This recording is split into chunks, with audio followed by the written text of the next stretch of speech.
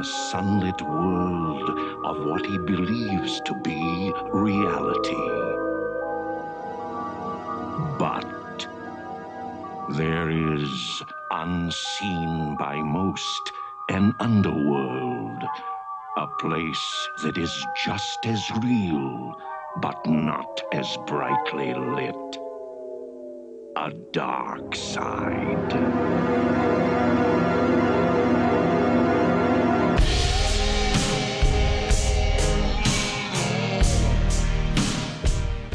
Welcome to The Proletarian Contrarian, the podcast where we reevaluate bad films through a leftist perspective. I'm Nick. And I'm Lewis. And woo, it's our Halloween episode! Spooky. Yeah, we're bringing you a film that's full to the brim of the cauldron with witches, gargoyles, ghosts. Not gremlins. Not gremlins. Cats. We'll make that clear. And Cats, yep. What else do we got in this film? Steve Buscemi. Steve Buscemi. So maybe there are gremlins in this movie. No, I love you. I love you, Steve. You're I love amazing. you, Steve. Please come on the show. Oh my god. Dream guest right there. But yeah, we're doing Tales from the Dark Side, the movie from 1990. Yeah, so this is in the tradition of many other horror anthologies of the 80s and previously. I mean, I was looking up, I guess one of the first horror anthologies was in the 40s, and it was actually a British film. I forget what it was called, like Dead of Night. I think that's what it was called. And if you think back, actually, there's some like Italian giallos that are anthologies as well. I think there's at least one Mario Bava film that's an anthology. What's a giallo? Those are just Italian horror films. Cool. They're called giallos. Yeah. Cool. Goddamn Italians name for everything. Yeah, it's yellow. It's the word yellow because I think like their little books they used to read, they're like dime store novels were yellow, right. Bound in yellow. So I think that's why they call cool. that. Yeah. So yeah, the tradition I thought it might be because you peed yourself. Oh, way. No, unfortunately not. So this is a horror anthology film. Some people consider it the sequel, the second sequel to the original Creepshow, directed by George Romero from 1982, then followed up by the 1987 Michael Gornick directed Creepshow. This is directed by John Harrison, who worked on Creepshow, actually. I forget in what capacity. I believe maybe a second unit director or something like that. It's not, though. It's not really a sequel. It is, however, based off of George Romero's horror anthology TV series called Tales from the Dark Side. That's why they have to put the movie at the end of the title for this one. And I mean, they've done. I mean, I'm thinking of like what is it? The Twilight Zone. Yep. They did a anthology movie of that, and that's also called Twilight Zone the movie. I'm pretty sure as well. Right. Yeah. But yeah, I like anthology stuff. I like anthology story, like books. I like anthology movies. I think they can be really interesting. Like the idea of taking disparate vignettes and having some overarching theme that bands them together, even though there are oftentimes like quite stark differences. It's a neat artistic concept. It's a neat way to present a lot of different moods in one sitting. Yeah. And for some of the more recent horror anthologies, they've also had different directors per segment. There's that series VHS. Yep. Mm-hmm. I haven't seen, but it seems pretty interesting. Just the idea. I think they're all based around like the conceit is literally recording things with the handheld camera. Yeah. Yeah. And then there's the ABCs of Death as well. Mm-hmm. I haven't seen any of those either, but people speak highly of them. There'll obviously be something we never do on this podcast. So we'll never do those movies. But yeah, this movie has a weirdly star-studded cast. Well, I guess it's not weird, but it's pretty good cast. Star-studded cast. Yeah. So we have Debbie Harry, we have Steve Buscemi, we have Julianne Moore, Christian Slater, Robert Sedgwick, William Hickey, David Johansen, James Remar, and Ray Don Chong. Yeah, pretty crazy. Yeah, it's especially the first one. We have Buscemi and Slater and Julianne Moore just all arguing with each other. Yeah, it's pretty good. Yeah, it's a perfectly cast vignette for sure. Yeah. And then Debbie Harry too in the wraparound story. She's great. Yeah, I have a lot of thoughts on her role, but she's really good. Yeah. Give me a second. I can hear Celeste meowing in the background. Let's all go to the lobby. Let's all go to the lobby. Let's all go to the lobby to get ourselves a treat. Celeste is pissed that we're going to be discussing this number 2. Yeah.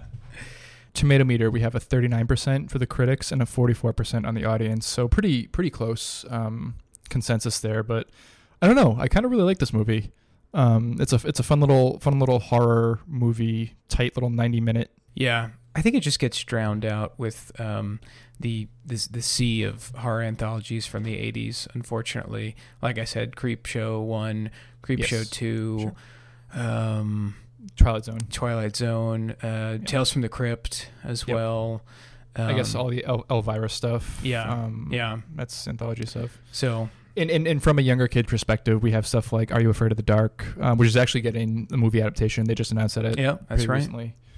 I think it's just at a weird place too. It's 1990 as well, you know. Yeah. It's very like that's a very liminal time for like the. I mean, not that like I think there's a whole lot to dividing up culture by decades, but there is something to it, if only because of like the material influences of the decades, but like. Right at the start of a decade, especially the 90s, is kind of a weird time for this kind of thing. I agree. Yeah, it's kind of like everybody's appetite for these kind of films is kind of declining to some degree. For sure. But, you know, it's kind of, these are all rising stars, more or less. These actors and actresses. I mean, this is... They look really young. Really young. Christian Slater, Julianne Moore. Yeah. Buscemi looks very young. Yeah. Not James Remar, though. He always looks old. Like, yeah. I don't know how he does it, but he also reminds me of Ernest from the Ernest films. What is that actor's name? Oh my god. I'm just gonna type in Ernest Goes to Camp because that's the only we're doing more live research, folks. You gotta love it. He was the hot dog. He was the Slinky Dog in Toy Story. He is. He was. I mean, he died. Jim Varney. Jim Varney. Yeah. Okay. Yeah, I can see that. Yeah. Yeah, he kind of looks like Jim Varney. Yeah. Damn. Mm-hmm. Jim Varney, working class hero from Appalachia, actually. Hell yeah. And also, in the second vignette, we have, God, what's his name? William Hickey. He plays Uncle Lewis in Christmas Vacation, which is a great role. He arrives right on Christmas Eve, and him and his wife, like they're just old people stereotypes. But they ask his wife, who's the oldest one there, to say the grace over the Christmas dinner, and she's like, "Grace, she died 30 years ago." and then William Hickey goes, "The blessing." Classic role. But yeah, he's in there, and the actor who plays Hector Salamanca from Breaking Bad is in that vignette too. Oh yeah, he's the driver, the butler. Yeah. I knew I recognized him. Yep. Okay. Yep. Gotcha. And that actor is Mark Margolis. Yeah. He's also in Scarface. Right. Yep. He's just been in a lot of shit, and he's the guy that kills Tony Montana. He's the Shadow. That's right. Yep. Yeah, no, there's just a lot of touchstones with this film here. We have a review by Owen Gleiberman of Entertainment Weekly. He was not a fan, really, of this film. He says the horror compilation films are usually a mixed bag, and Tales from the Dark Side of the movie is more mixed than most. Its title aside, this slow, clunky omnibus film feels more like a TV show than a movie. It's not very scary, and there isn't much contrast amongst the episodes. They're about a killer mummy, a killer cat, a killer gremlin, and a killer housewife. So much for subtlety, atmosphere, suggestion. I hate this guy, not only because there is a lot of contrast in how those things are presented. Yeah. There's a lot of contrast in the tone and the mood of all these things. Exactly. But he also calls the goblin a goddamn gremlin. And you just called the gargoyle a goblin.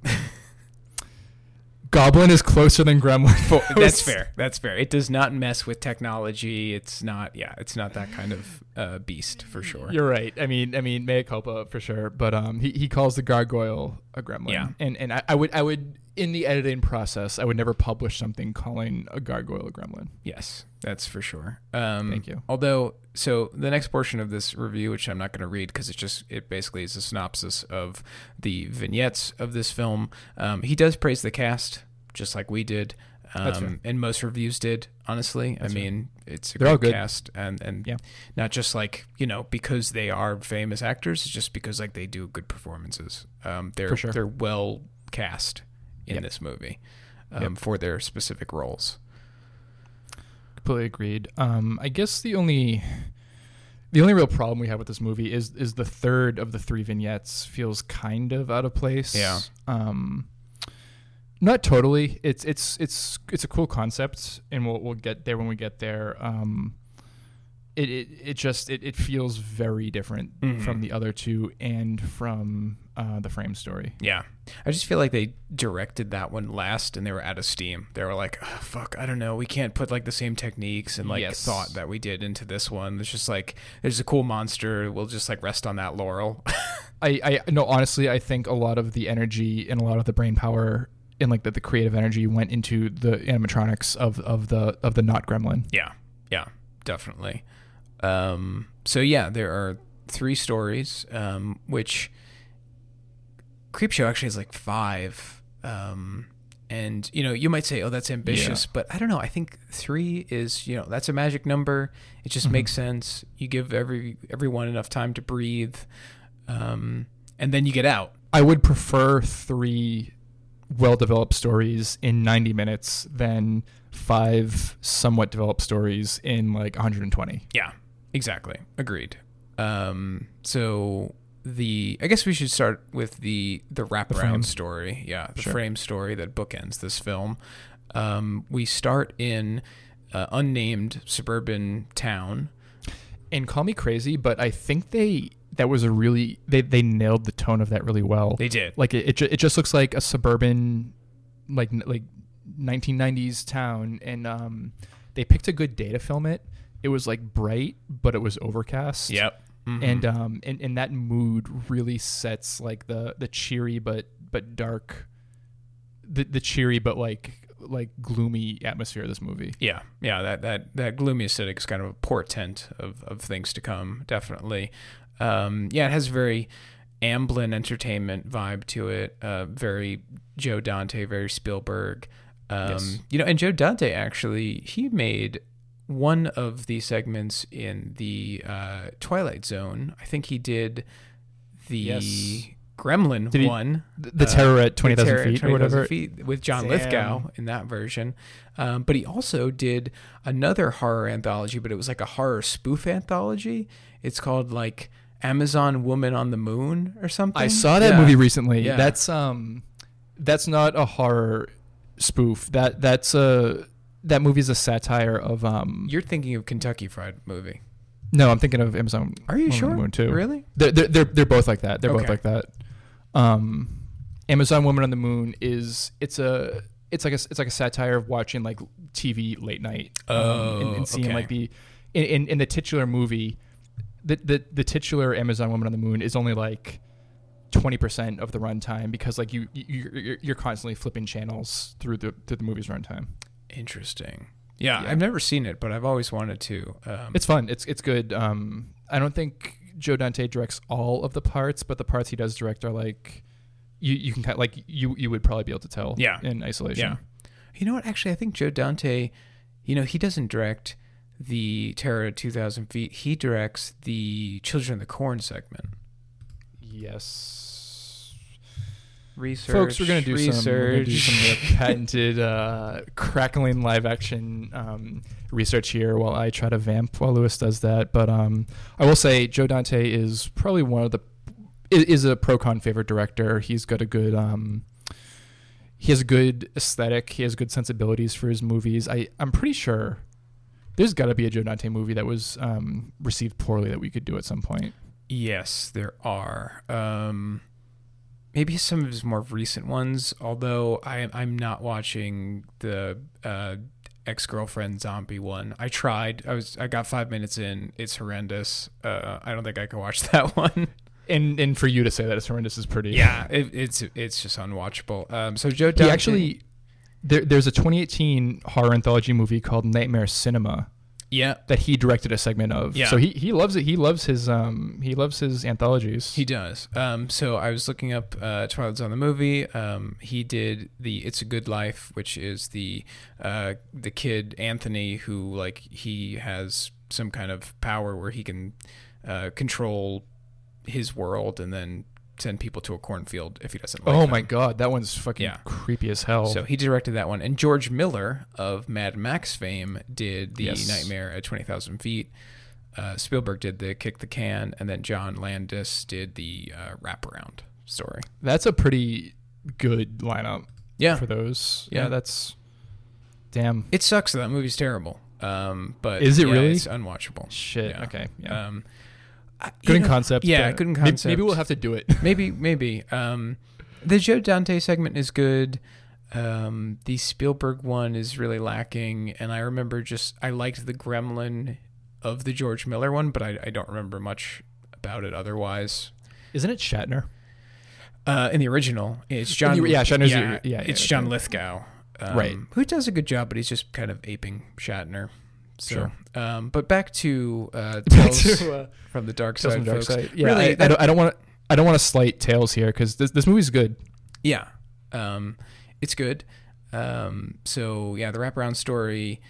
We start witch. in suburbs, and there is the character of Debbie Harry. She got her groceries. She's enters her home. And she's on the phone with someone about. But it's even more wholesome than that because she waves to the priest. She waves to the mailman. That's right. She's like, "Hey, Frank," and she's like, "Hey, Blondie," and I don't know. It's very set up like you were saying, like the whole Amblin Entertainment kind of vibe. Yeah. She takes a phone call about the dinner party she's gonna have, and she's like, "Oh, 2 more people are coming. Oh, that's fine. Yeah, we can accommodate them." Very normal. Very normal. Kind of not Full House. What's not Family Matters? One of those sitcom type of show setups. A sitcom. But yeah, then she starts talking to someone, and someone responds, and he's like, "Let me out!" And then we turn the camera, and there's a cage right there in her kitchen. Yeah, like a dungeon. Yeah, she opens a cell. cupboard, and then there's this dungeon cell where there's a child. So she's a witch, like in the stories, like Hansel and Gretel almost. Yeah, it's very Hansel and Gretel. She's trying to fatten up the kid. She's giving him cookies all day, and she's gonna cook them. She's gonna. She says she'll not gut him. She says she'll clean him out, and he's like, "What's that mean?" And she's like, "Oh, we'll pull out all your innards, and then we'll leave the meat." Yeah, she has this weird spiky kitchen contraption. That she shows him. But she had given him a book previously to read while he was waiting to be devoured. And it's called Tales from the Dark Side. Mm-hmm. So this kind of sets up like a 1001 Nights. Very classic setup. Prisoner telling stories to their captor to delay punishment or to delay death. Yeah. And so the first story we're treated to is Lot 249. Which is based on a story by Sir Arthur Conan Doyle. And quick note about Arthur Conan Doyle, he obviously wrote the Sherlock Holmes stories and everything, and you would think, based on that he was very much. You would think he was like an old school Logic bro, but he was super into spiritualism and super into mystic stuff. Right. And Harry Houdini famously pranked him because Harry Houdini, he was a showman, he was an illusionist, but he was like a Reddit Logic bro. He was like very anti-spiritualism, anti any kind of like metaphysical stuff. And what he did in his spare time is he would trick and reveal people like psychics and stuff. He would like publicly expose them. And one of the people he exposed and kind of publicly tricked was Arthur Conan Doyle. Huh. Interesting. Yeah. I don't know. Just because there's magic involved. There's magic involved in the story. Yeah. Maybe Arthur Conan Doyle thought that you could reanimate mummies. Maybe he believed that. Honestly, I'm sure he thought something along those lines. So this portion of the film, I guess they all like take place in modern day, more or less. But this one almost felt like it took place in like the 20s or 30s. Like it had very much a like almost Depression or Roaring 30s aesthetic to it. I almost think like I could see this being like an Elizabethan era, like university students in London, right? Which is like I'd imagine like the original setting. Yeah, of course. Yeah. It definitely feels like that. Like the idea of like young men in their like early 20s, like being students, and they get a mysterious package on their flat. It definitely feels like Sherlock Holmesian kind of style thing. Definitely. So yeah, there's 4 characters, 5 including the mummy. 5. There's Steve Buscemi, who plays what is his name? Edward Bellingham. Edward Bellingham, which is a Sherlockian name for sure. Who is a working class student who has to pay his way through college by selling artifacts. Yeah, he has a lot of passion for ancient artifacts, and he clearly has some knowledge about them as opposed to the other. He knows this stuff as opposed to the stuffy dean that visits later. Yeah. And then we also have Christian Slater, Andy Smith, and Robert Sedgwick plays Lee. And rounding out the cast is Julianne Moore, who plays Susan Smith, Christian Slater's sister, and she's the girlfriend of Lee, who's Christian Slater's best friend. Yeah. So Julianne Moore writes a essay for a scholarship contest, but she writes it for Lee, her boyfriend. This is pretty like I don't want to say convoluted, but it's pretty involved for like a setup. Yeah, it is. But it all makes sense and it's all explained pretty well. Mm-hmm. But some of the dialogue presented, it's kind of clunky. Yeah, very heavy-handed exposition, definitely. But not to the detriment of the piece overall, I would say. No, and I think this film has a very like old school horror aesthetic and vibe to it in general. For sure. So, it's you can make excuses and say, oh yeah, some of the older horror films had those more clunky expository dialogue scenes. So it's allowed. It's fine. It's it's an homage. Stylistically designed to be like that. So yeah, Julianne Moore, I guess Susan, is set up as having helped Lee get this prestigious scholarship. And I think it was debatable whether or not she seduced it out of Edward. Right. I think they kind of alluded to that because like she's like, oh, I give him a hard on. He does whatever I want him to do. Yeah. And it's interesting that she's the one that did the legwork for Lee to get the scholarship when her character isn't really presented as like as especially academically inclined or whatever. Mm-hmm. Right. So I think that layer beneath that is that she stole it from Edward or something. Yeah. It's she does. Yeah. Like you said, she mentions that she can get him to do anything because he likes her. Yeah. And but when Andy and Lee are walking up to Lee's apartment or Andy's apartment, his roommate Edward had just received a box, lot 249. Mm-hmm. And it should be said that Lee and the Smiths are like upper class. Like they have bougie wealth. As fuck. They're bougie as fuck. Yeah. When we first see them, or when we first see Lee and what's Christian Slater's character's name?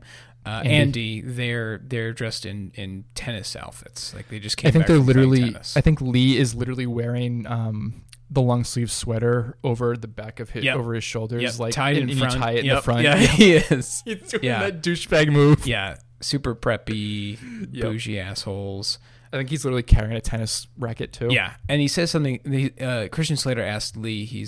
Andy asked Lee. He's like, "Hey, why did you even apply for that scholarship? You have so much money." And he's like, "Well, obviously, I'm going to go cavorting around Europe, and I need some extra money to buy a Maserati." So and also Lee humiliates Edward because the worker who dropped off lot 249 to their apartment. Edward's going to give him a tip, but and he's like, Lee's like, "Oh no, let me do it," and he gives him presumably a bigger tip. Yeah, he gives, because I think you could see maybe a few singles in Steve Buscemi's wallet, right? Then, but Lee gives him like a 50 or something like that. So yeah, lot 249, this gigantic crate is dropped off in the dorm, and he opens it up. I like the editing here actually of him like opening it, just like some quick shots of him just ripping off the different pieces with a crowbar. And when he grabs the crowbar and is like sneaking up behind them, it looks like he's gonna go hog wild on Lee or something. And they actually they like turn around, they jump back for a second. Yes. And there's also one of the best lines. I mean, there's a couple good keepers from this movie, but one of the good lines here, they're saying that basically some of the heavy-handed exposition we get is that Edward was accused of stealing something from the university, and that's why his application for the scholarship was delayed. Right. But what he was accused of stealing was something like a Zuni, some artifact. A Zuni fetish. A Zuni fetish object. And he turns around and he looks at Lee and Andy like they're idiots. He's like, "I loathe Zuni aesthetics," which is great delivery too. Primo line. Yeah. So yeah. Opens up lot 249 and it's a sarcophagus. It's a mummy, and not only a sarcophagus, but an actual mummy inside. And for some reason, he unwraps the mummy. Well, Lee leaves to go to dinner with Susan, but then they start unwrapping the mummy, and even more flagrantly, they cut it open. Yeah, they do cut the mummy open. And he digs around inside of it. And again, that's what makes me think like this would almost be better as a period piece, like for the Edwardian era, because they would do that shit all the time. Right. They don't give a fuck. Yeah. I guess it kind of makes sense if he's kind of a more of like a mercenary, cynical character. Edward, like he would only care about these things insofar as they could be resold. Sure, but then why would you unwrap the mummy though? Wouldn't it have a higher resale value if it's wrapped? Because he wants the scroll inside, which is worth more, presumably. Yeah, but he doesn't know there's a scroll. He's pretty surprised that there's a scroll inside, because he says there's only usually spices and flowers inside of a mummy. Right, yeah. I don't know. Who cares? Logical inconsistencies, who the fuck cares? We're not one. Also, he notes that there are onions inside of it, and the ancient Egyptians did value onions for their regenerative properties. Oh. And their symbol, the onion was a symbol of like rebirth for the Egyptians. Wow, there you go, folks. Okay. You learned so much on this podcast. But mummies. So yeah, we're... he finds a scroll. Right, he finds a scroll. He's sitting by the fireplace, and he's reading from the scroll later that night. And of course, mummy comes alive. And this part's so weird. It's like almost like Mr. Magoo, like the way that it like the mummy moves around. Like it, for much of the runtime of this segment, the mummy just like sneaks around and people miss it, but they just happen to miss it. It's like it's not like the mummy is particularly stealthy. No, not at all. It's like Christian Slater is walking down the hallway at just the right angle to miss the mummy. Yeah. Mm-hmm. So that's why I thought like Mr. Magoo or something. Yeah, it does kind of have like a somewhat like slapstick element to it. Old school comedy, like a Laurel and Hardy or something. But yeah, so Steve Buscemi, because he was cheated out of the scholarship, figures he can use the mummy to kill people. Specifically the Smith family Lee. And Lee. Well, yeah, first Lee. Well, not Smith at first. That's true. Not the Smiths at first. It is just Lee at first. That's what he's most interested in. Yeah, so he had chanted the incantation. The mummy comes alive, and we see it leave Andy and Edward's apartment, and it goes to Lee's place, because Lee's alone, because Susan, this is relevant, she goes to visit Andy and Edward, because ostensibly she's like, oh, I just want to visit them, but she's also going to hide a stolen Zuni fetish artifact in Edward's possessions so that he can get kicked out of school. Yeah. Mm-hmm. Yeah, so while she's away, the mummy goes to Lee's apartment, and this is like Nick was saying about the mummy kind of just creeping around and not getting caught. There's a really good use of stairwells and hallways. Very good in this film. A lot of the times it seems like even a split screen. There's in this scene specifically, we get a shot of a hallway that looks into, I believe, the kitchen of the apartment, and then kind of where the doorway is, on the other side of the doorway, we see the mummy is like waiting for Lee. But Lee can't because of his position. Yeah, and Lee can't see him. And Lee actually goes down another hallway that's kind of perpendicular, and the camera follows him, and that's when we see, I think that's when the mummy like is taking the clothes hanger, the wire hanger apart. Yes, coat hanger. Yeah, it's taking the coat hanger apart. I was like, what the I'm such an idiot because they set this up because Steve Buscemi says earlier when him and Christian Slater are looking at the mummy, he's like, oh, they would pull the brains out of the mummy's head and they would stuff it full of stuff. So like I'm like, what the fuck is he doing having a coat hanger? I didn't piece it together. I didn't have any brain power until the mummy holds Lee up against the fridge and shoves the coat hanger up his nose to pull out his brains. Yeah. He mummifies him alive like they do in the Brendan Fraser movies, The Mummy. Do they do that to living people? In the backstory, Imhotep's priests are mummified alive as punishment for their betrayal. Sure. Okay. Not in the, yeah. We barely see it. They just allude to it, and they show some people screaming on tables, and like it terrified me as a kid. I do remember that now. Yeah. Yeah. So he takes his brain out. Then we get a scene of Julianne Moore entering the apartment, and at first she's like, where are you, Lee, hey. And she goes into the kitchen, and there's a bloody handprint on the fridge. Yep. And she's like, that's weird. And then she goes back to the front door, and she looks at this just a little fruit bowl that has a banana and apples, but then it has his brains as well. Yes, that was great. And of course, the Mr. Magoo mummy. He she catches a glimpse of him as he just walks out the back door. But then once the police shows up, and the police show up, and she calls Andy from the kitchen. There's a great shot of her sitting in the kitchen next to the bloody refrigerator, just at the end of this dark hallway. And the way it's lit, it's so fucking. It's like a nothing throwaway shot, but it looks so cool. Yeah. No, I think the best cinematography is in this section of the film, definitely. Yes. Which is weird because they all have the same cinematographer. The only thing that's different throughout them is the composer of the score. Like there's different composers for each segment. Well, the next one looks really cool in its own way too, but we'll get to that. Yeah. Yeah. So yeah, they have a funeral scene, which is a nice touch. Like in horror movies, whenever people die, we usually don't see. I feel like we usually don't see funeral scenes that much, but we get a little perfunctory funeral there. And when Susan had been at Andy and Edward's apartment, she had hid the Zuni artifact fetish on Edward's mantelpiece.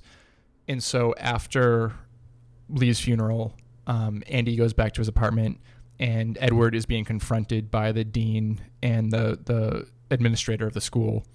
And they say, oh, we received a tip and we found this stolen Zuni fetish on your mantelpiece. So like, this is the confirmation we needed. You're kicked out of school. Right. Yeah. So then after that, they're also with it like an elderly security guard, which I thought was funny. Oh yeah. Yeah. So then after that, Julianne Moore is alone in her apartment grieving the loss of Lee. And The mummy, we don't see the mummy get in. The mummy just gets in somehow. She's holding a pot of flowers and she turns around and the mummy's right there. Yeah, she's like, oh, and I she hate throws these the flowers at the mummy. Yeah. That was amazing. When she throws at the mummy, the mummy kind of grabs it, but breaks the vase as well. He like grabs the vase, but he grabs it so hard that the vase shatters and the dirt all spills out. So he grabs the flowers as the. It's like, I don't know if that's a guy in a suit and it was just like choreographed well, but it looks kind of cool. It was interesting. So then she tries to escape out the window, and he grabs her. He kills her with a pair of scissors, actually.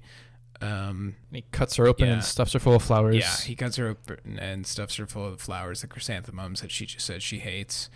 Yep. Christian Slater, just like Buscemi had set up earlier, right? And just like Buscemi had set up earlier with cutting the mummy himself open. And then Christian Slater finds her. The mummy also wraps her in toilet paper as well. But it does a really half-assed job of it. It's like I don't know, like 25% of her face is covered with toilet paper. And that's about it. Like just one or two like wrap around her body, and that's And of course, he puts two and two together, obviously, at this point. So he knocks out Edward and ties him to his chair. And when Edward comes to, he's sitting in front of the roaring fireplace. And Andy takes a bunch of papers and he throws them on the ground at Edward's feet and like all around the chair. And Edward's like, "That's my master's thesis. Like, what are you going to do?" And we get a great line from Christian Slater. He says, "I'm going to start a little fire under your chair and roast your nuts." Yeah, so he starts like putting lighter fluid on the master's thesis. And the mummy, of course, is right behind him. Edward distracts him a little bit. He's like, Andy says, "Where is the where is the incantation? The scroll with the incantation?" Right. And Edward says, "It's in the drawer over there." And then when Andy goes to look for it, Edward says the incantation, and the mummy comes to life again. Right. Yeah. He tries to stop him. He puts some duct tape over his mouth, but it's too late. The mummy is awakened once again. And he has like an electronic meat cutter. Yeah. Christian Slater. Yes, it's not a chainsaw. No. It's like a thing you plug into the wall to like cut up big hunks of meat. Yeah. And he fights the mummy with it. Well, and it's not one you plug in either, because previously the power kept going out in their apartment. Power keeps going out. So he was like, "This one's battery operated." I think it's like one of those like turkey carvers. It's exactly like it's like a piece of commercial like cookery cooker utensil or whatever. And it's a battery operated one, so if the power goes out, he can keep going. And he cuts the mummy's arm off. Well, he starts cutting off a bunch of fingers first. He cuts a bunch of fingers and he throws them at Steve Buscemi. And then he cuts off the arm, and then when it pops off, it's just flipping off Christian Slater. It's just the middle finger. Yeah. It's incredible. He laughs at it too. He like chuckles at it and he throws it aside. Yeah. And then he cuts one of the legs off, so the mummy's just on the ground crawling. And it's still trying to crawl like a good devoted zombie servant. It's trying to crawl up on Steve Buscemi to gain leverage to reach Christian Slater. And Christian Slater just like chops his head like through in half, like right below the nose. And kudos to the effects of the mummy, because like it seems really like crumbly and like this. It literally seems like a desiccated corpse. I'm thinking of like other mummies that I've seen in movies, and they come across as more slimy. Right. So it was nice to see like a dry, dusty mummy that definitely makes sense, and it differentiates it from like a standard zombie. Yeah, definitely. And I think it benefits from being unwrapped as well. Yeah. It's a different image, definitely. So now Christian Slater's looking for the scroll, and Steve Buscemi's like, "Oh, it's over there in the corner or in the drawer," and he gets it. He throws it in the fire, and he's like, "Oh no, it's irreplaceable." And he's like, "Yeah, that's the point, dude." Yeah. And this part's a little weird. I guess it's believable. I guess it's okay, but like, see, Edward says to Andy like, "Oh, killing me won't bring them back." And he says, "Well, letting you live won't bring them back either." And it kind of just fades out.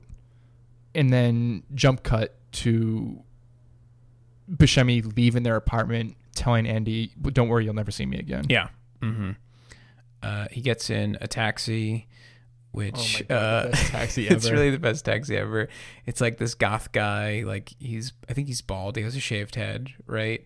He's very like tourist goth look. Yeah, tattoos, piercings, a bunch of knickknacks in gewgaws all over the interior of the taxi cab, like plastic bones and shit, and like bats and stuff.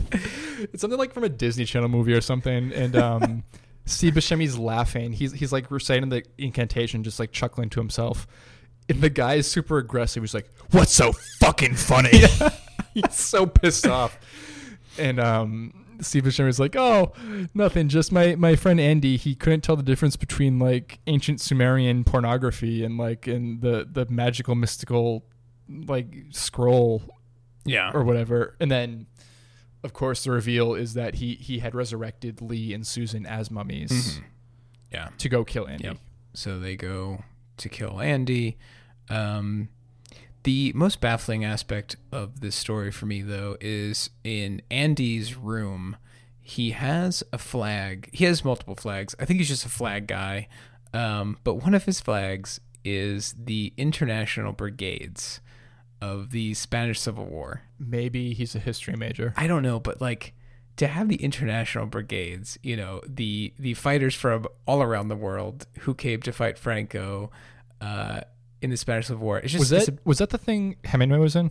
I believe so. I always forget. Yeah, he was, because he was of the Lincoln Brigade. Right. Yes. So each brigade had different names. And a few of that wasn't the only American one. There was also like a Washington Brigade and I think a Jefferson Brigade and all that kind of stuff. Sure. But I think it's also just like a striking flag. You know, it's the Spanish Republic flag of like purple, yellow, and red, and then it has the international symbol in the middle. Sure. The little 3-pointed star. But I was baffled. I was like, is Christian Slater Antifa? I don't think so. He's very much a bougie asshole. He's a bougie ass. He's a bougie fuck in this one. I don't think it meant anything. But it's so strange because like the rest of this film does have these like radical politics, and then it's like, was it conscious, subconscious? But it's meaningless. I would bet anything they found it at a flea market, probably, and they thought it looked like a college dorm room decoration. They just threw it in there. And he has other flags too. He has like the Union Jack, and then he has like a little pencil case with like small little like hand flags. You know what it probably was with the Lee makes a reference to traveling around Europe. Oh, so they probably they used to travel around Europe together. Mm-hmm.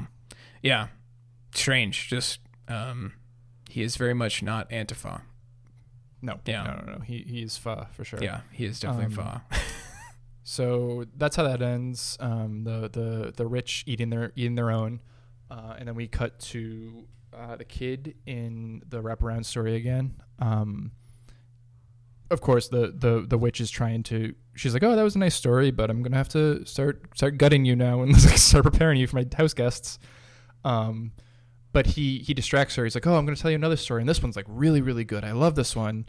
And curiosity gets the better of her, so she says, "Sure, tell the story." In this one, this is how we start Cat from Hell. And this one's based on a Stephen King short story. Mm-hmm. Yeah. And Stephen King was actually in the first Creepshow, and another one of his stories was a segment. Actually, it's the same one. It's the segment that he's in. He plays like this backwoods guy who encounters an alien meteorite. That's funny because that idea and this kind of this idea both sound like H.P. Lovecraft short stories. Yeah, definitely. The Color Out of Space, which they're making a movie of, which looks pretty promising. Yeah, upcoming. Nick Cage. Yep. Mm-hmm. But yeah, I mean, the idea of like black cats is a horror staple, but specifically like cursed black cats that actually harm people. There's a Edgar Allan Poe short story called The Black Cat, and then there's an H.P. Lovecraft one about cats, and of course the H.P. Lovecraft one is pretty racist. The cat's name is literally like N-word something. Oh my God, it's bad. Jesus Christ. Bad. Wow. Yeah, Lovecraft was racist even for his time. Yeah. So yeah. There's no racism in this whole movie that I can think of. So that's good for this movie. This movie is against that kind of aristocrat stuff because this movie, Uncle Lewis is a pharma exec in this one. Yep. He proudly says that he gained his fortune by selling. It's so clunky. Yeah, I just love amazing. It. The way he describes it, he's like it eases pain. It makes your heart. Makes you breathe easier. It makes your heart feel better, and it gives you mild hallucinations. Yeah. And it's a painkiller, a tranquilizer, and a hallucinogen. Yes. Yeah. Hell yeah. And he hires a hitman to come and kill the cat in his mansion. Yeah. He's like, I will pay you $100,000 if you can kill this fucking cat. Yep. 50,000 now, 50,000 when the deed is done. Of course, the guy is understandably dubious or skeptical of that. Yeah, he's pretty pissed off. Actually, he thinks it's a joke. Yeah. But Uncle Prozac Lewis, he says no. Like this cat killed my 3 housemates I used to live here with, my sister, her best friend, and our butler. And we get this really cool transition from him saying that, like, he's sitting in the living room of this mansion, and we're just the camera's just looking at him, and it's just like lit normally. But then as he says that, the camera moves past him into the dining room behind him. Right. And they light up that dining room with a blue tint into the past, and we see all 4 of them having dinner. It was I'm sure it's been done before, but like I can't think of another example off the top of my head where it was almost like a stage play, like the way they did that. They revealed that flashback, and all of the flashbacks moving into and out of the past are like that too. Yeah. Very cool, very creative use of like the shadowy space of the mansion. Citizen Kane does a lot of stuff like that with their flashbacks. Sure. And then just films kind of throughout the like 40s and 50s kind of are more creative with their transitions from those kind of flashback sequences to present day and stuff like that. And that's interesting because that tendency probably comes from directors and actors and writers who have more experience with stage than with film. Oh yeah, definitely. So like it's kind of cool that very stage direction directly comes from that tradition of earlier films. Yeah, I mean, for sure. The majority of early films were just like stage plays. I mean, there were, cameras didn't move much. There wasn't a lot of cutting. Just kind of things were set up like a stage play. You'd only see one side. You wouldn't see a whole 360 of a room or anything like that. And what's it called? The 180 degree rule? Yeah, 180 degree rule. But even back then, they almost didn't even use the 180 degree rule, honestly.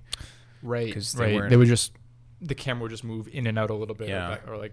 And another touchstone to early films here, as you mentioned with the flashback sequences, they're all this blue tint to them, and that was an old filmmaking style as well. In like the 1910s, 1920s, and I think a little bit into the 30s, they did blue tint to signify like nighttime. So not everything's nighttime in these sequences, but it's the nighttime of his mind, I guess. Yeah. Dark Night of the Soul. There you go. Yes. But yeah, so the idea is the cat kills off this cat comes to their apartment, to their mansion one day, and all 3 of them suffer fatal accidents one after the other. The sister's best friend falls downstairs, and very cool exaggerated set for the stairs. Oh yeah. Mm-hmm. It almost looks like a Tim Burton thing, almost like it looks like it's 7 stories tall or something, just to signify how like the vertigo. Yeah, and it's kind of a spiral staircase as well. Mm-hmm. But yeah, she trips over the cat and falls down to her death. The cat suffocates his sister. Oh yeah, because she goes into grief and she locks herself in a room. And the cat steals her breath away, like they do with babies and old people. Like that's the little fairy tale thing they touch upon. And then the butler is driving his car one night, and the cat had snuck into the car with him. No, I think isn't he bringing the cat to be killed? He's going to drown the cat in the river. Yeah. So the cat escapes its container. Yeah, its cage. Its container. Yeah, and distracts him and causes him to crash fatally. Yeah. And of course, the cat shows back up at the mansion to hound Uncle Lewis again. His name is Drogon. The guy, the pharma exec, Drogon. Drogon executive, yeah. And he's popping pills the entire time. Also, that guy William Hickey, he voices the mad scientist in Nightmare Before Christmas. Fester, really? The guy that makes Sally. Yeah.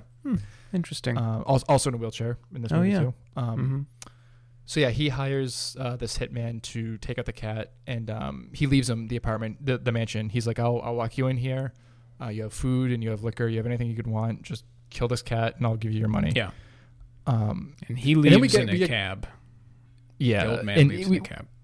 Yes, a cab again. Cab shows up again. And then we get kind of like it's kind of like what is it? Not the mouse detective, the mouse hunter, Mousetrap. Mousetrap. Right? Yeah.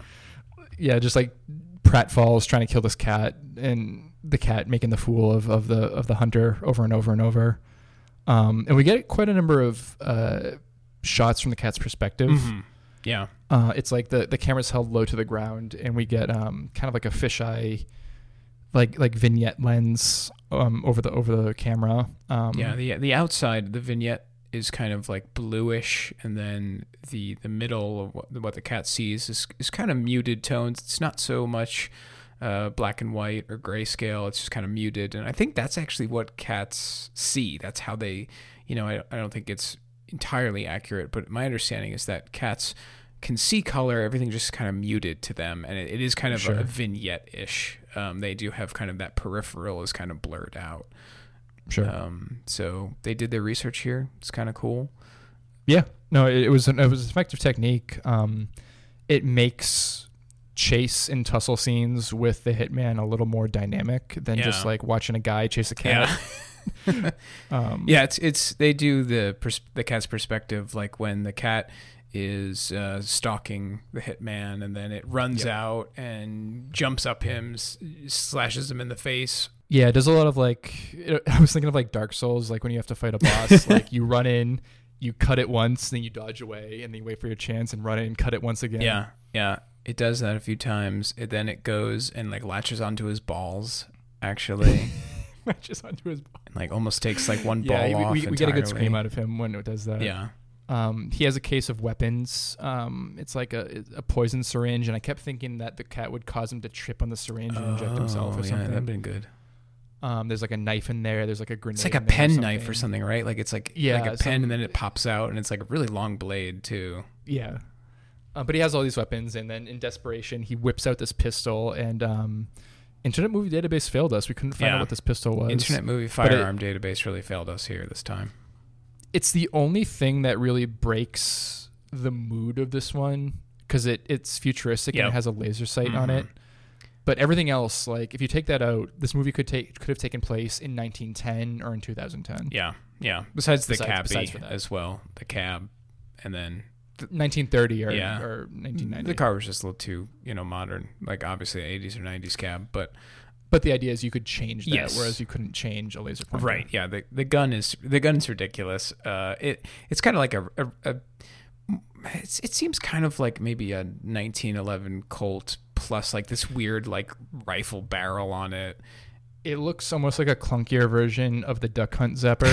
It does. They do really make it look like that. Yeah. Like a gray, clunky, bigger version of that with a laser. I wouldn't be surprised if they just like painted one of those Nintendo Duck Hunt Zappers. Well, I mean, it looked a little too big because he's like a average sized man, and it looked like big in his hands. Yeah, that's true. It's pretty. It looks enormous, pretty large. I liked a lot of this film just because like it's just him alone hanging out in a house, like just complaining about everything, just drinking and like just bitching and moaning about it. Because like the old man's like everything you could want. He's like, I made this house so that you could have everything that you could want. And then there's boiled egg. There's like a boiled there's like nothing in the fridge. There's like some jam and a boiled egg, and then there's like the shittiest like bottom shelf liquor. And he's like screaming at the cat too. He's like, "Oh, why is it rich guys always cheap out on liquor? Nothing but the best for me." Just tosses it back. Yeah, he's just getting like fucking wasted while he's supposed to kill this cat. There's a scene where he's playing pool, and then he's watching television. That's when he has the giant gun. He's just like watching television. He's waiting for the cat to like go in front of the light of the TV, and he like he gets the laser pointer right between the cat's eyes, and he shoots, and he blasts the TV instead. He's like, oh my god, I can't believe it. How did this happen? And see, that is an instance that I really liked about this, because for most of this runtime, it's ambiguous as to whether or not the cat is actually cursing these people. It's like he's actually magical, right? Right. Like, all the deaths are plausible from a mundane point of view, but it's also equally possible that the cat is cursed. And the idea that, like, he's super drunk and he's, like, distracted and he's pissed off and he's injured at this point. So, of course, he could miss a shot, even an easy shot like that. But it's also possible that the cat just caused him to miss because it's a magic cat. Yeah. So like I liked like there's a lot of ambiguity up until the finale where we try to find out the cat is a magic cursed cat because it jumps inside of his mouth. Yeah, it jumps inside of his mouth. So I guess it should be said that we mentioned that the old guy, Uncle Lewis, Drogon, is a pharma executive, but we didn't mention that he thinks that the cat is getting revenge on him because for all of the testing, the drug testing they did in labs, they used cats. So he killed over the last decade, like 5,000 cats were killed by his company. So he believes that this cat has been sent by the cat gods, by Bast, to get Catwoman tie-in, right? to get revenge on him. And then it's basically true because the cat goes into the hitman's mouth like a pill, is swallowed whole, goes in its stomach, and actually I thought it was going to come out like Alien. Like I did too. That's exactly what I thought. But to their credit, it was a little more creative than that. It was. It is more fucked up than that, for sure. It just hangs out in his stomach all night. Yeah. Until Uncle Lewis gets back, and he sees the corpse of the hitman on the floor, and he freaks out.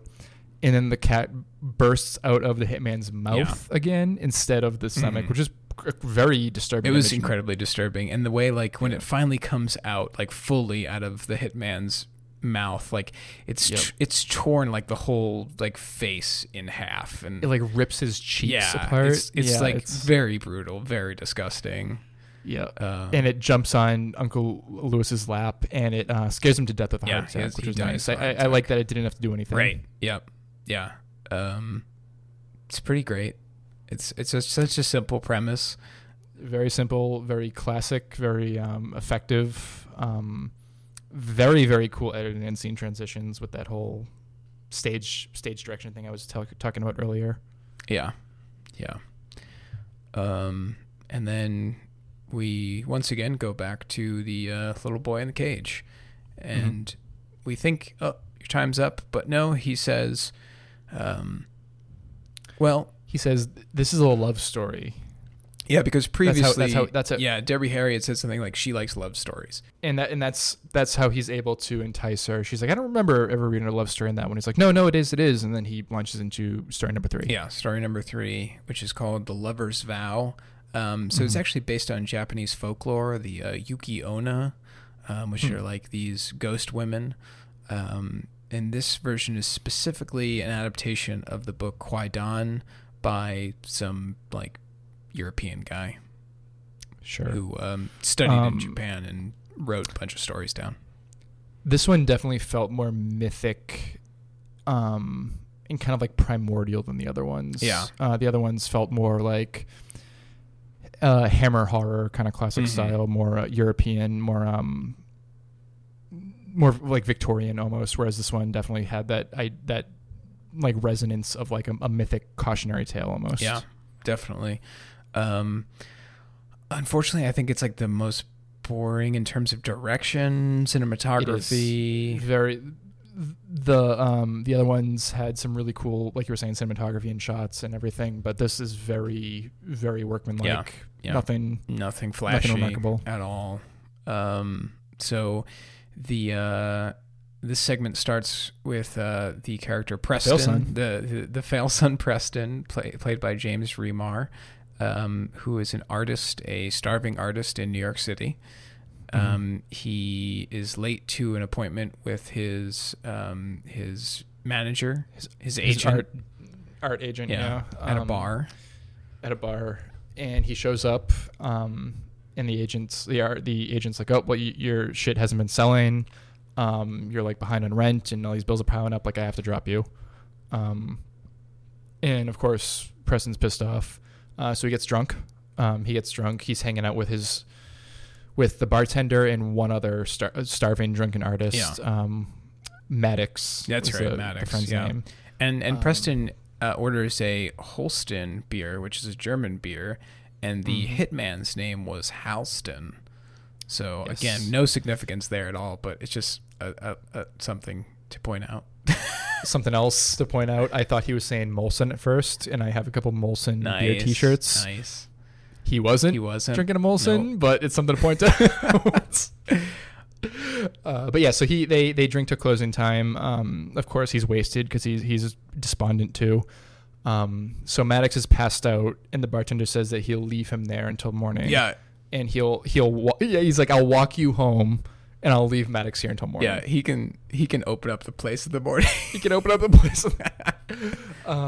So they leave out back, and as they're locking up, Preston's pissing on the wall. Preston's pissing on the wall somewhere. And then suddenly, the barkeeper's arm gets cut off. Yeah, well, he hears something. And then his head gets. He hears something like flutter, and we do see a wing like backlit in silhouette. Right, and he suddenly his arm's missing, and it falls next to Preston. He pulls a gun out. He does have a gun too. He has a little 38 snub nose. He pulls that out, and that's when his arm goes missing, and it shoots out under Preston's legs, and like Preston basically like pees on the bartender's ripped off arm. Yes, he does. and then the bartender's head gets ripped off, and we find that it is a gargoyle, not a gremlin. Like 10-foot tall winged gargoyle. Well, that's redundant, but like gargoyle with like this huge wingspan. It looks kind of cute. It's so strange. Like it looks like Mac and Me almost. Like or the dinosaur TV show. Oh, it does look like the dinosaur TV show. It has the big bug eyes. Like that's the weirdest thing about it. That's what I thought. It looks pretty cool. It moves pretty cool. The wings look like the fakest part. Yeah. The wings were really rough, but the legs were kind of fake too. I mean, the whole thing looks kind of fake, but like, I give them credit for trying, and the thing looks ambulatory on its own, which is kind of hard to do sometimes. And that's why the legs look fake too. Like the way like the bent to the legs, and then you do see them kind of walk a few steps, and that just kind of looks a little fake. But we never see it full body, so I mean that's good as well. I think we do like once. It's when it's like pulled back a little bit. Right. Yeah. But not much. That helps. That does help a lot. And so it of course Preston's like pissing himself again. He's terrified. And the thing says to him, like, if like make a promise and you can keep your life. Right. And Preston's like, yeah, of course. The gargoyle says, don't tell anyone you saw me. Don't describe my appearance to anyone. Don't tell anyone anything that happened for as long as you live. Yep. And Preston's like, yeah, of course. And then the thing flies off. Yeah, flies off. And Preston is distraught. He's freaking out. He's going home, and he bumps into this woman played by Rae Dong Chong, who the only thing I know her from is Commando. Yeah, that's right. Yeah, she is from Commando. So he bumps into her, and like he like grabs her and brings her into like a doorway, and he's like, "You shouldn't be out here. You shouldn't be out here. Like this is crazy." And he's like, "I'm not gonna rape you." Doesn't he say something like that? Like. No, he says, "I'm not. Don't worry, I'm not going to hurt you, but you shouldn't be out here." Yeah. It's like, so why are you pulling her into a dirty alleyway?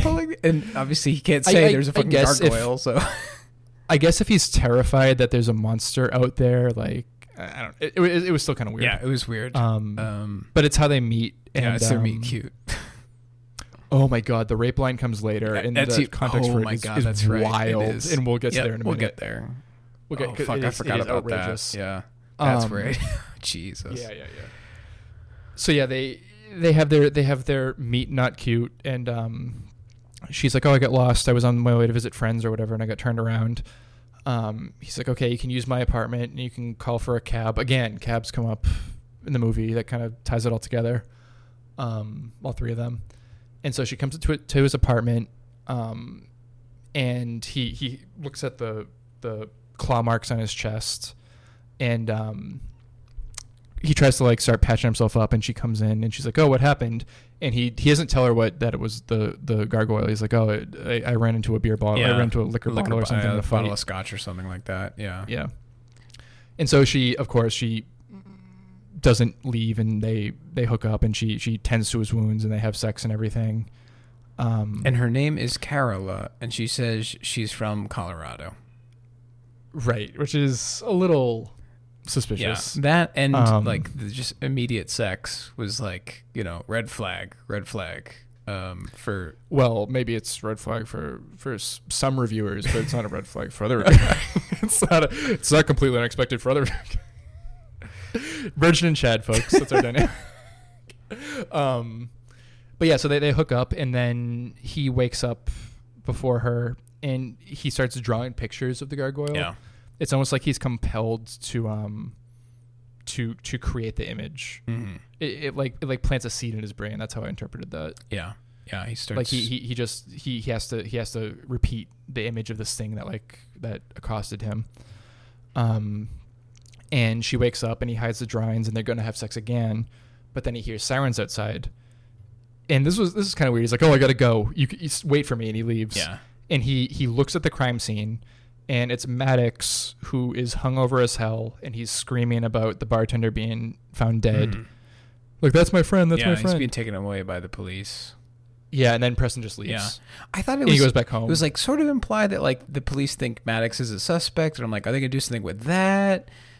I think that's implied for sure. But then nothing comes of that. Nothing comes of it. It's very, very sloppy. Yeah. And then when Preston goes back to his apartment, she's gone. So he's like, oh, well, whatever. And then he keeps making more art based on this gargoyle. And then Carola comes back, and she tells him that a friend of a friend who's an art dealer is interested in his work, and she hooks him up with this art dealer. Yeah. And he becomes super successful. He sells a piece for like $20,000 or something. Right.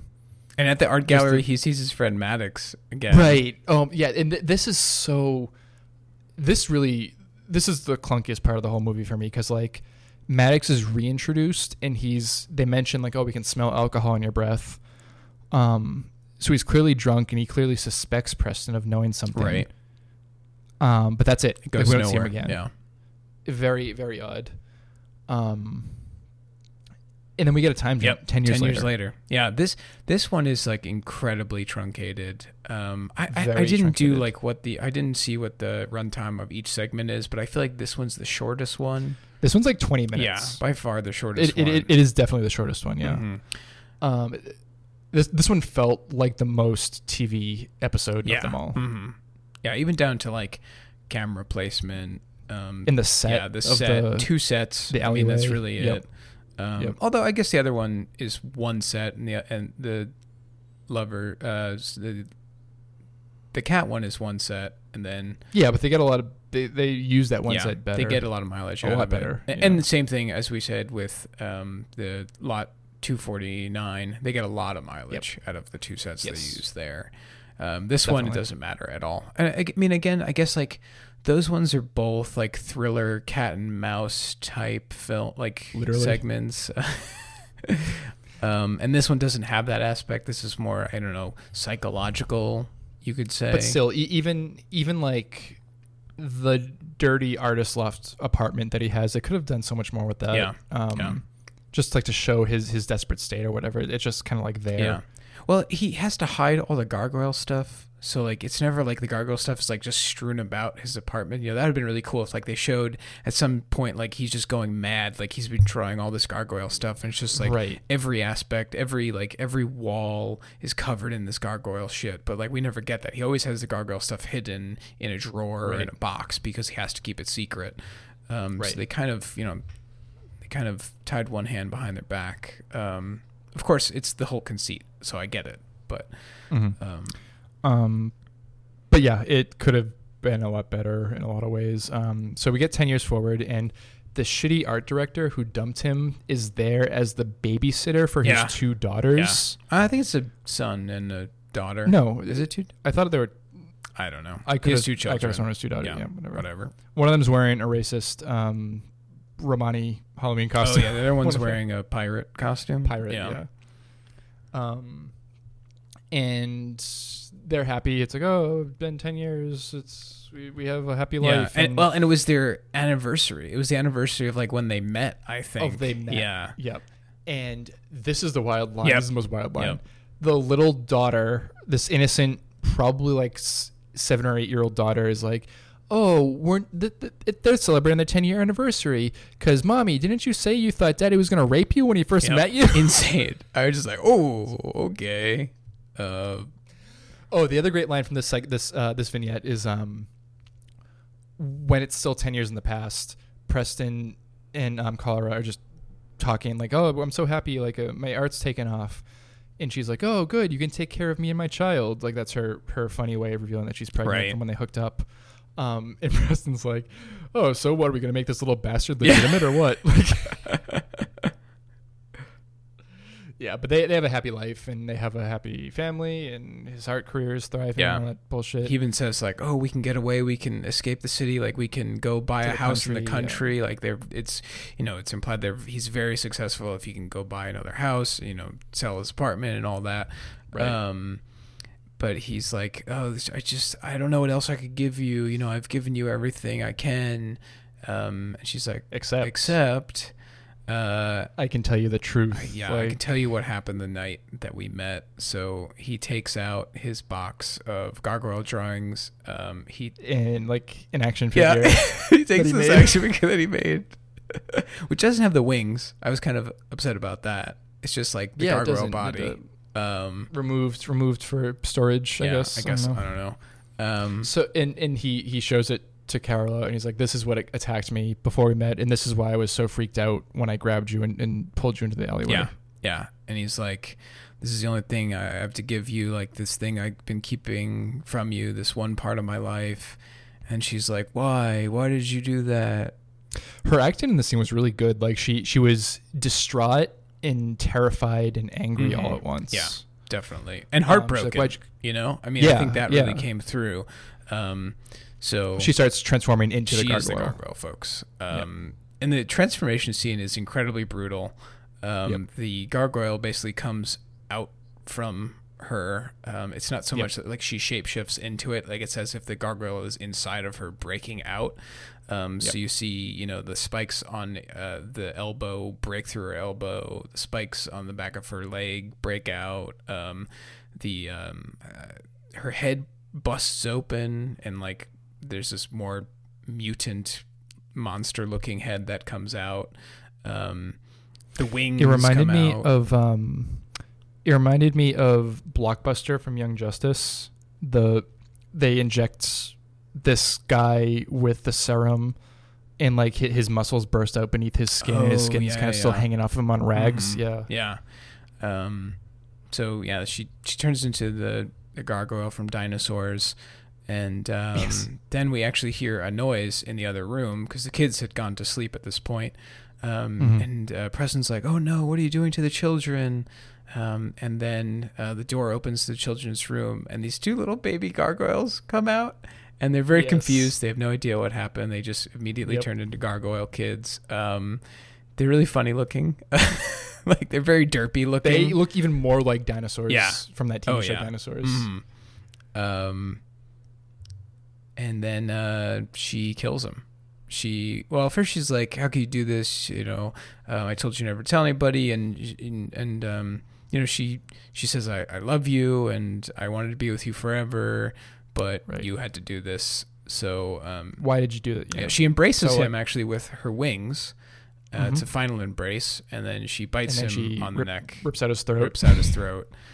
And she mentioned specifically, you broke your promise. Vow. She doesn't say, she doesn't say covenant. She says vow, I think. Because it's the title of the story, Lover's Vow. Right. Yeah. Yeah. And then they're wailing and they all three of them, her and the two children, fly up into the sky through the skylight and they fly off screaming into the night. Yeah. And then we cut down to the art director who's still trying to hail a cab. Oh yeah, he was like, I never can hail a cab in this neighborhood. I hate this neighborhood. Why do they live here? And he finally hails a cab, and like right as the skylight bursts and they hear the noise, and the cabbie's like, what was that? And in true New Yorker fashion, the art director's like, I don't want to know. Forget about it. I don't want to know. Hey, I'm art dealing here. And then the gargoyle. And we end on a close up of the gargoyle in statue form again, as it had been at the beginning of the short, but this time it has two children gargoyle with it. She's embracing her children gargoyle, and they're all stone now. I like this one, like the simple mythic nature of it. I like it definitely feels like an ancient Japanese folktale, just updated for modern day. But like it works it functions as kind of a cool metaphor for like art, like the artist's tendency to sanctify your suffering, because there's that saying like all real art comes from adversity, comes from some place of adversity, and I think artists can kind of romanticize that to an unhealthy degree, and I think this taps into that. Definitely it taps into the insecurities and the fears of commitment and fidelity in a long-term partnership, how keeping a secret, how making even like an innocent secret in the beginning, if it goes on long enough, can betray trust at the end. I just wish it had better style. Basically, it was told better. Yeah, told more interesting. Those all those themes and everything could have really been underscored by it's just a better aesthetic film presentation. Yeah. But certainly not bad. Good, certainly not bad. So it's funny, the reason I picked this film is because I saw this segment, Lover's Vow, when I was a kid. Okay. I was probably 8 years old. I was homesick, and I think it played at night though, but I was recovering from a fever, and I remember I got to stay in my parents' bedroom actually, because they had a nicer bed and a nicer setup.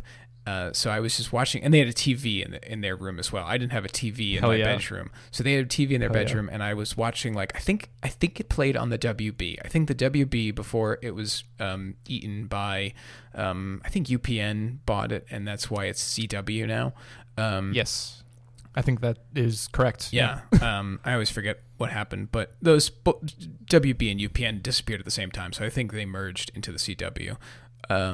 Sure. But when it was WB, they used to show horror films not too late at night, kind of prime time, right around Halloween. Mostly, I think, maybe 13 Days of Halloween, something like that. They didn't call it that. So even if it was like during the day, it probably was still darker, because like especially in the Northeast, it turned around that time of year, it would be darker earlier.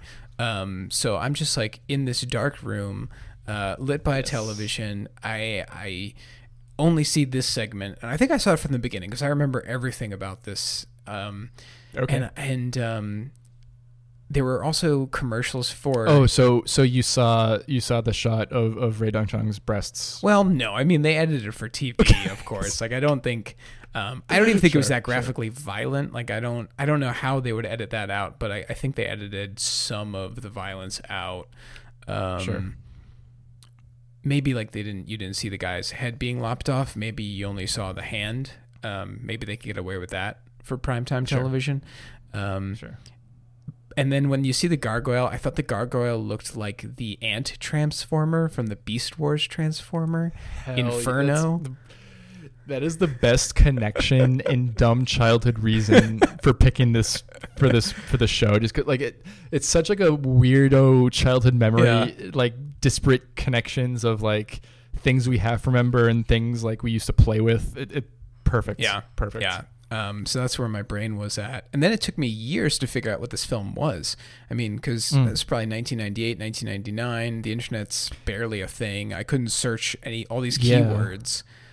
And especially the idea that like this is a part of an anthology film. Even harder. It's not just a full film. Right.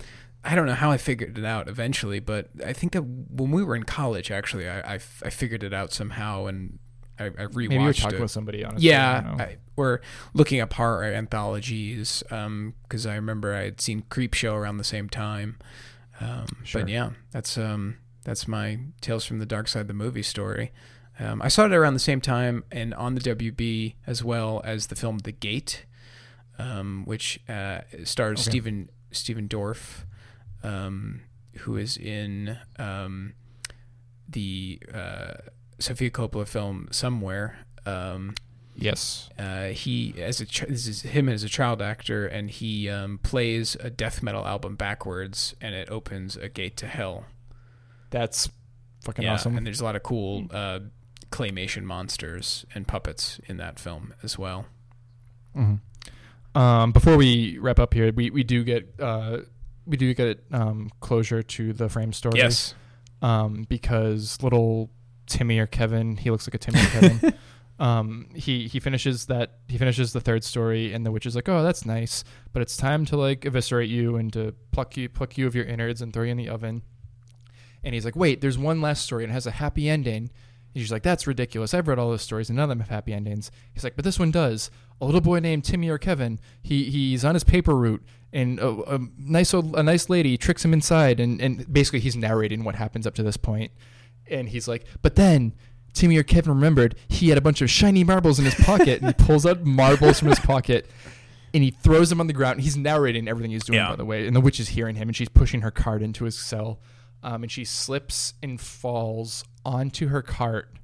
She falls back onto her cart, onto the spiky thing that Lewis mentioned earlier. And the cart rolls out, and she's screaming. It rolls out of the cell into the kitchen. And in doing so, she had dropped the keys. So little Timmy or Kevin jumps forward and grabs the keys. He unlocks himself, and then he pushes her into the oven. Yeah, and it's like it looks a lot like a crematorium oven. Like it's very long. It can fit a whole person in it. Well, that's the idea, is to cook kids. Yeah. You know? Yeah. And then she dies. and then he triumphantly grabs the box of cookies. Oh yeah, she had been trying to fatten him up with. He says something, and then the movie ends. I can't remember what he says though.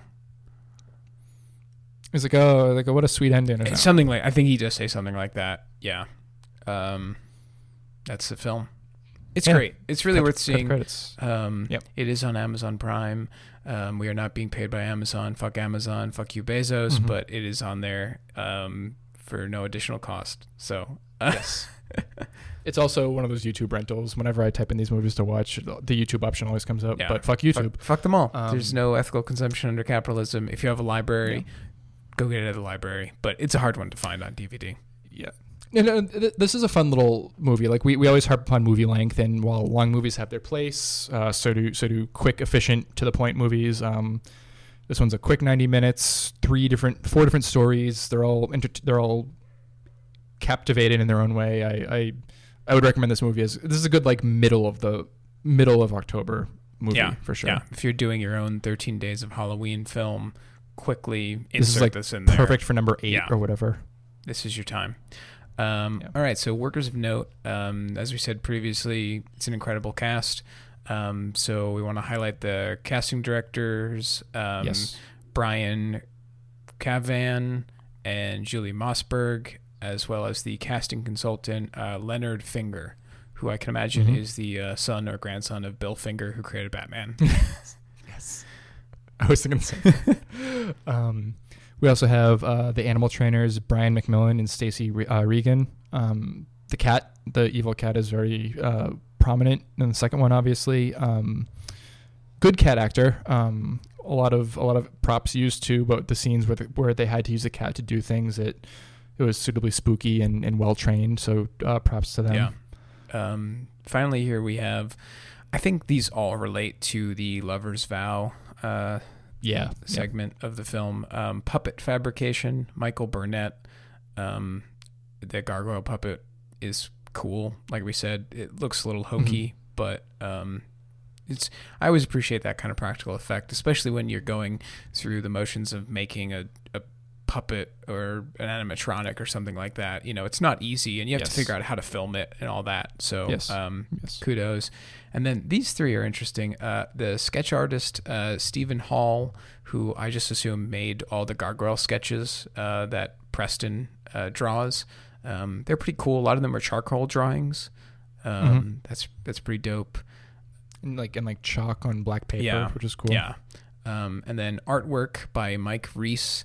And I think these are probably the pieces of art in the gallery scene, because it is a full gallery with different pieces of art, mixed media, and all that. So I just assume this guy. Some sculpture, a little bit. Yeah, just like one that's like a bunch of palettes put together or something in the background of one shot. It felt very like 90s New York, like industrial art. Yeah, like, it's a lot like the Martin Scorsese vignette. Speaking of another vignette of New York Stories, Martin Scorsese does one about an artist.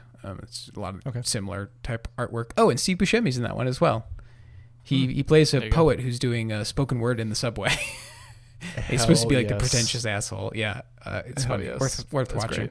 And then the storyboard artist, Peter Selgin, especially for the first two segments, it's really necessary to storyboard out that kind of stuff. With the Mr. Magoo style stealth for the mummy, very carefully composited with the very specific hallways that they were using. Definitely necessary. Yeah.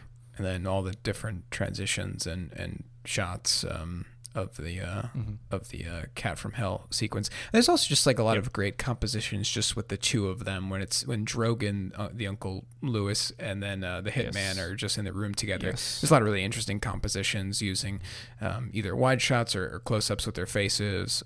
So overall, you need a good storyboard artist for that. So kudos. For sure.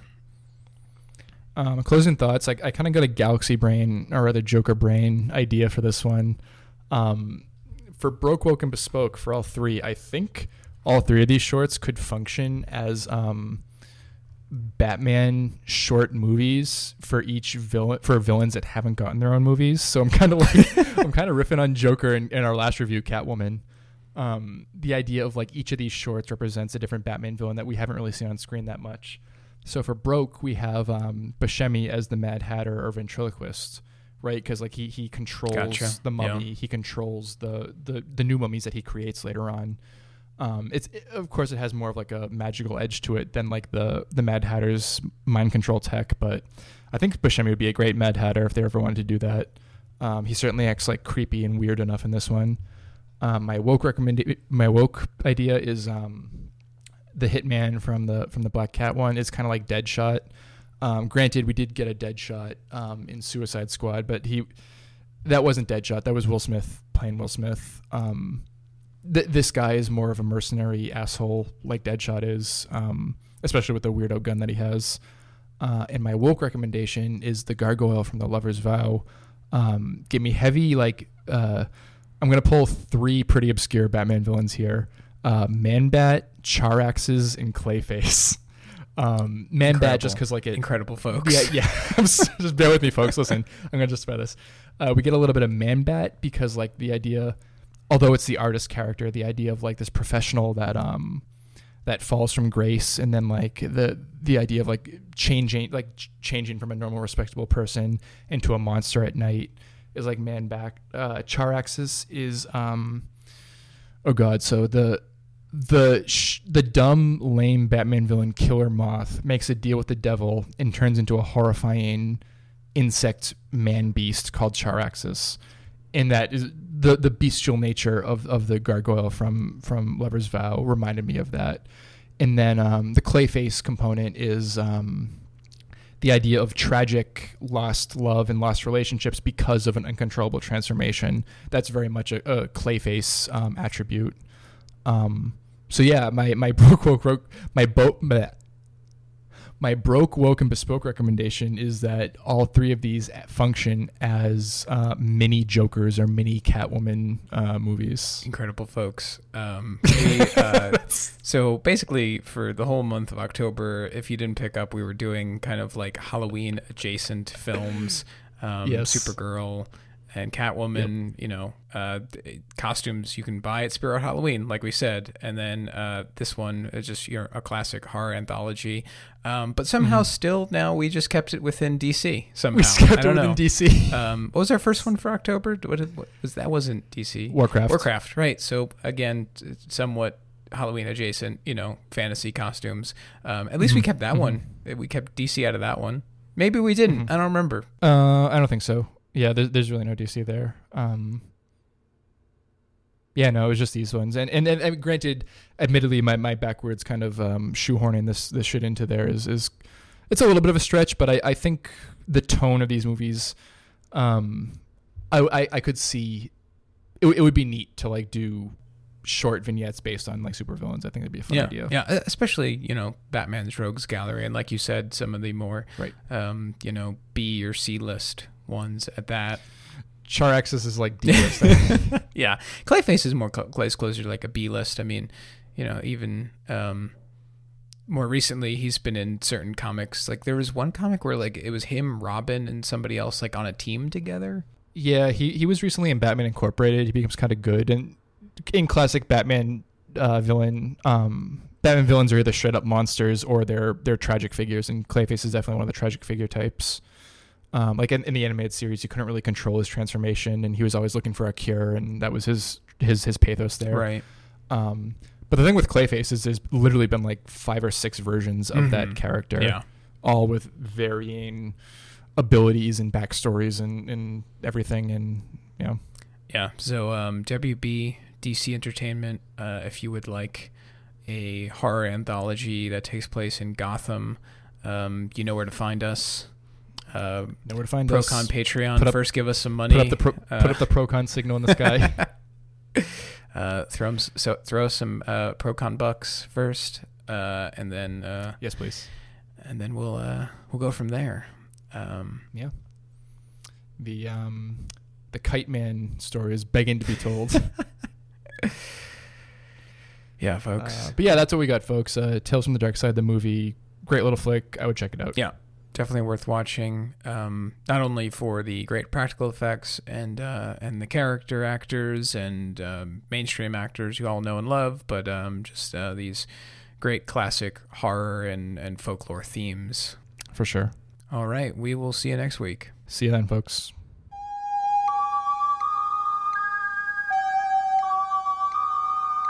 The dark side is always there, waiting for us to enter, waiting to enter us. Until next time, try to enjoy the day.